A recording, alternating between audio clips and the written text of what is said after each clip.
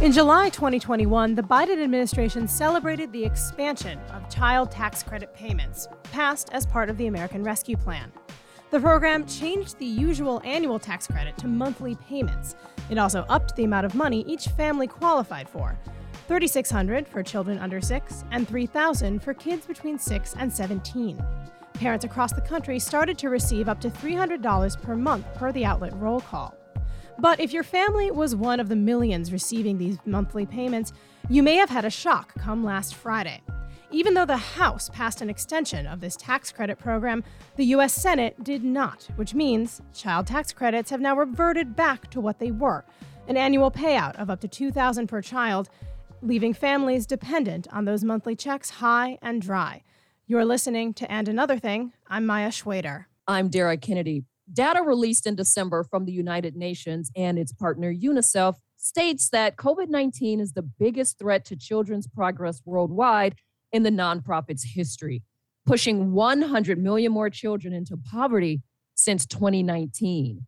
The research noted that recovery to pre-pandemic levels could take up to 8 years to accomplish. Closer to home, Rhode Island has led New England in child poverty rates in recent years, and both Connecticut and Massachusetts had 14 and 12% respectively of children living in poverty pre-pandemic. And then in 2020, U.S. median household incomes hit a 60-year low as close to 10 million people lost their jobs. Corey Salisbury is one of the many still navigating unemployment. A father of 4 in New Haven, Connecticut, he told us he's seen the need for assistance spread in his community, but that need also hit hard at home. He spoke to us while attempting to put his 4-month-old daughter down for a nap. It has affected me and my house because I, for one, have been unemployed since January of last year. And so to have a low income with the unemployment, then to have that run out with no extra assistance at all, you were looking forward to getting the assistance with the child tax credit and at least something to look forward to every month, so at least that you knew that you were going to have the funds to put food in the house, to help pay the rent. With having that come to an end as well has definitely made it a little bit harder. What I've seen in the community from a pastor's standpoint, people are trying to figure out what's the next steps. How can they substitute the income that they were once receiving and now they're not getting it anymore? So even in our church circles, we see people asking for more assistance, asking if we have any information as to where they can go to get assistance, whether you see the lines getting longer at the food pantries and you see other churches starting to open up pop-up pantries to just put food on the table. When you were getting those checks every month, give us an idea of what that money was going for. Number one, it was going towards food. I stopped receiving my unemployment income in November. And so when I realized that I was unable to file for extended benefits, both my wife and I had to plan Thanksgiving dinner, let alone the dinners after that, around the $500 that we were receiving for the child tax credit. We knew December was going to be tough, with Christmas, with having 4 girls, including a 4-month-old. And we had to make that $500 stretch, not only for food, but for, to make sure that they had a decent Christmas. And, January has been a whole nother ballgame with not receiving anything at all. There's a baby. You find yourself trying to make sure that, whatever income, thankfully my wife is still working.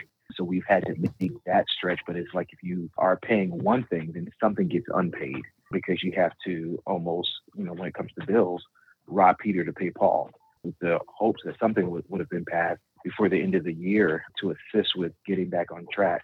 And so, we're still hopeful. We still believe, we still pray, but we still have to live in the reality of not having enough. What was your job in addition to being a pastor at this church? I was a residential energy specialist. I helped homeowners get solar panels. And in doing that, there was a downsizing because of COVID and issues with funding and things like that. And so I was one of the ones that was let go. Can you speak a little bit to how you and the people you see in your community are trying to now plug these holes without this extra check coming in every month? Thankfully, there are different organizations or food pantries that allow you to come and to, obviously shop for free. Even when you do have it, the stores are kind of offering now the bare minimum. And then on top of offering the bare minimum, there's been a huge price hike. Thankfully, I've been able to use, I believe it was called rent relief. So I was able to help a lot of people get assistance through rent relief to help them navigate through a tough time of not knowing how they were going to pay their rent and put food on the table. And then there's other churches that are in a better position than we are at the moment to be able to offer assistance.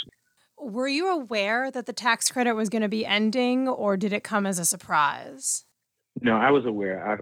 I followed it closely because I was an advocate for it, trying to make sure our voices were heard in the fact that, we're in a pandemic and a lot of people are in a place where they never thought they'd be before. So any assistance that we can get from those that we elected will be warranted at this point. What was your reaction when you found out that it was going to be ending? I was very disappointed because it seems like every time they allow something like this to come through, they don't really think about the long term until the week of. And it's like, this has been coming to an end for a long time. Why is it that we have to put all of our heads together last minute, knowing that we have 2 or 3 people that don't agree within our own party? For me, it's even more of a strenuous thing because the rent relief that I received also ended this month. So next month, we have to try to figure out how is it that we're going to pay our rent, or because there's no eviction moratorium anymore, we could be put out. I'm so sorry to hear that, that you're struggling that badly. You said that you had been advocating for this a little bit. Have you reached out to your elected representatives since then? We have. We've spoken, and they've given us, thankfully, our elected officials are in support of the child tax credit. But we know it's politics, and everything in Washington moves super, super slow unless, there's an election on the line.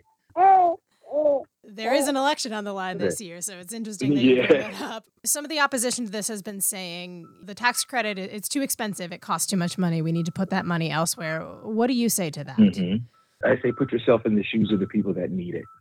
Corey Salisbury, thank you so much for sharing your story with us, and best of luck to you absolutely. And to your family.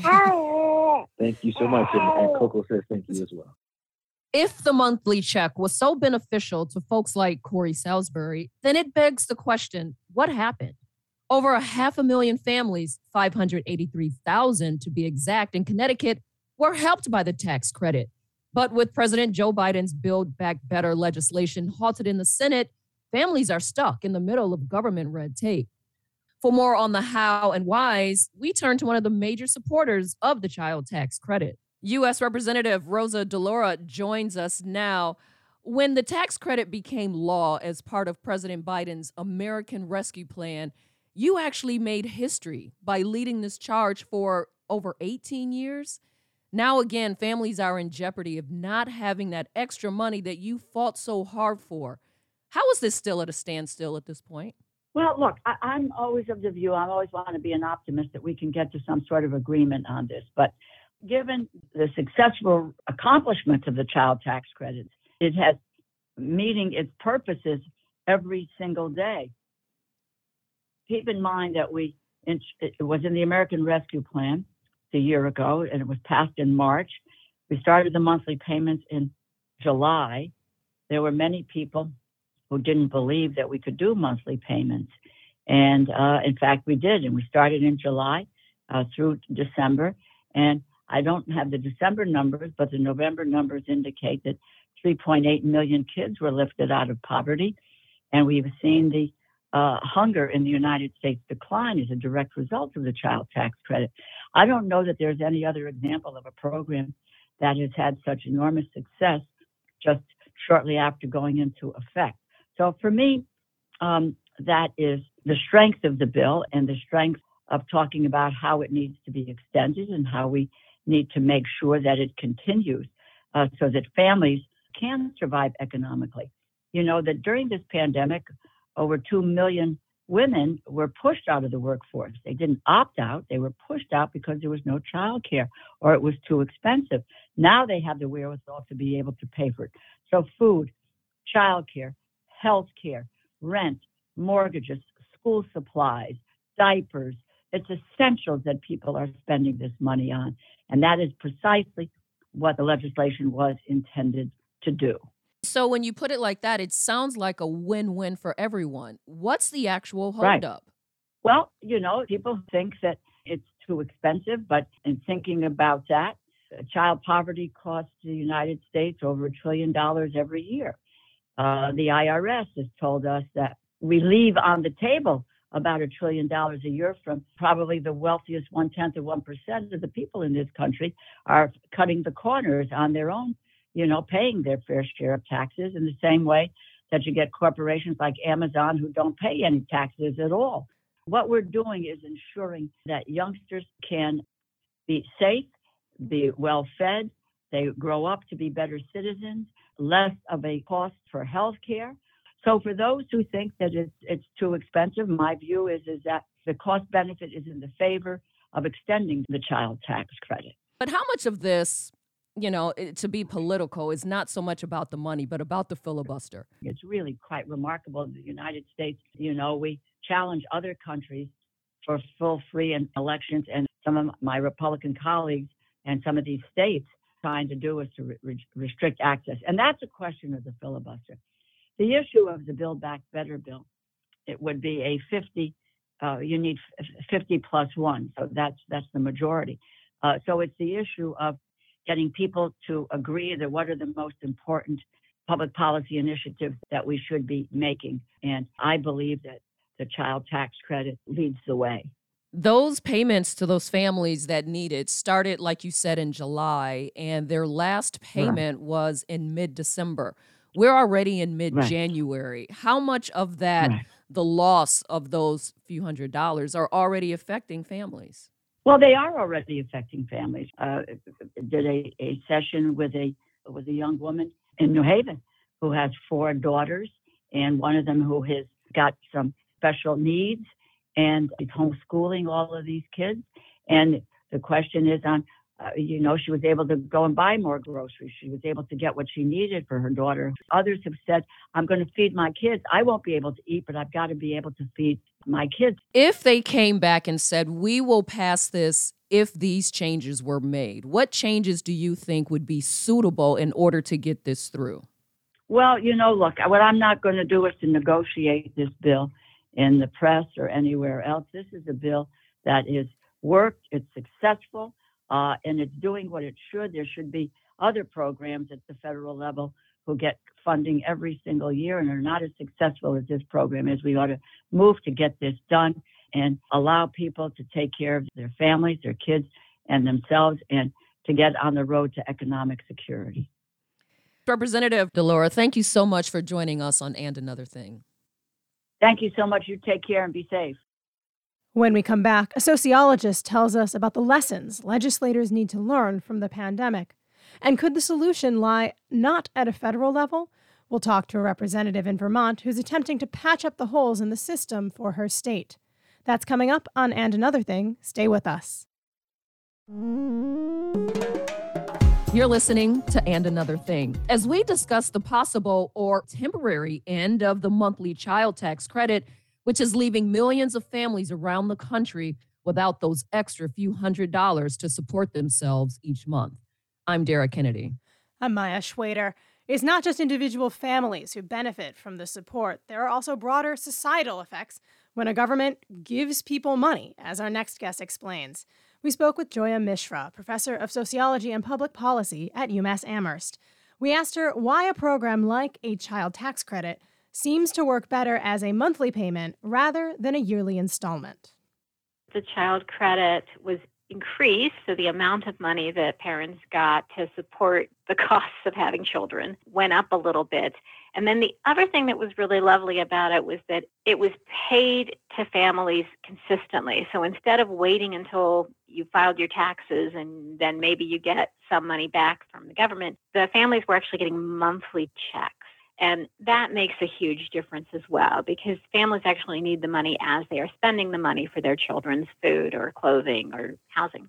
So what effect are you anticipating this having now that it's no longer a monthly payment and the amount has been reduced? What we know about the United States relative to other countries is that many more children live in poverty. That was true before this was put in place. We saw a really beautiful reduction in poverty with this in place for children. And we'll probably, go back to the previous levels, maybe a little bit worse because of the pandemic, now that that benefit is going away.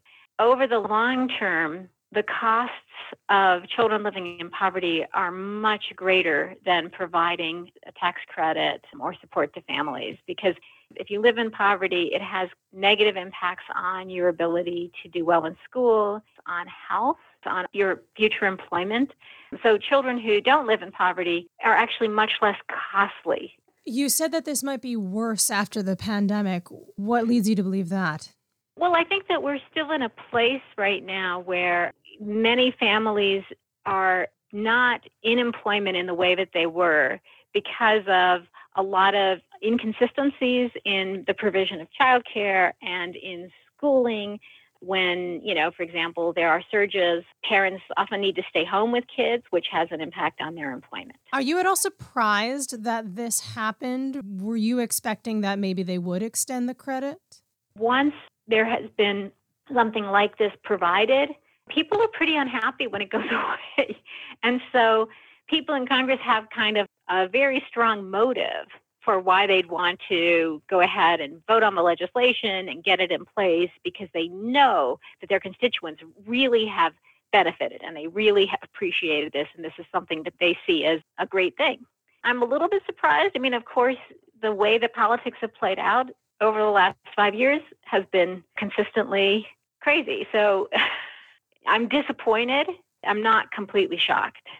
You have talked a lot about the way Biden's policies affect families. Is there anything that you've been keeping track of so far that kind of provides a bright spot that might make you think, oh, this could work really well? Or has it all been kind of shot down by the political process? I'm excited because I think that these things have actually been on the political agenda and people have been talking about them, and they've been talking about them in serious ways. I feel like there has already been a lot of support across the country. We've seen states adopting things like paid family leave and early childhood education. That makes me feel very, very hopeful. Joya Mishra is a professor of sociology and public policy at UMass Amherst. Thank you so much. Thank you. I really appreciated talking to you. As we heard from Congresswoman Rosa DeLauro, the political movements around the child tax credit frustrates lawmakers at the national level. While that brews in Washington, D.C., some state legislators are taking their constituents' matters into their own hands. Last week, Vermont State Rep. Emily Kornheiser helped introduce Bill H-510, which would introduce a child tax credit at the state level, possibly filling in the gaps left by the national payments. It significantly extends opportunities for parents of young children to have a much more progressive status in our tax system by creating a child tax credit at the state level in Vermont for families of children birth to age 6. So a person who has, a 5-year-old in Vermont, how much could they be expecting to get from this tax credit?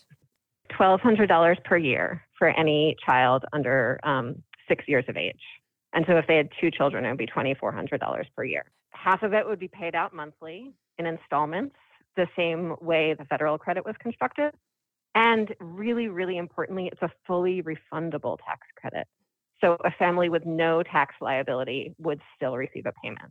Why age 6? Why not age 8 or 10 or 12? If you look at graphs of what families' median incomes, or even divided up by around income thresholds, there's a real inflection point at age 6 for families around their ability to earn. Part of that is people are earlier in their career. Part of that is in a 2-parent family, often one parent would work less during those years. In a single-parent family, someone might work part-time during those years or work only one job instead of 2.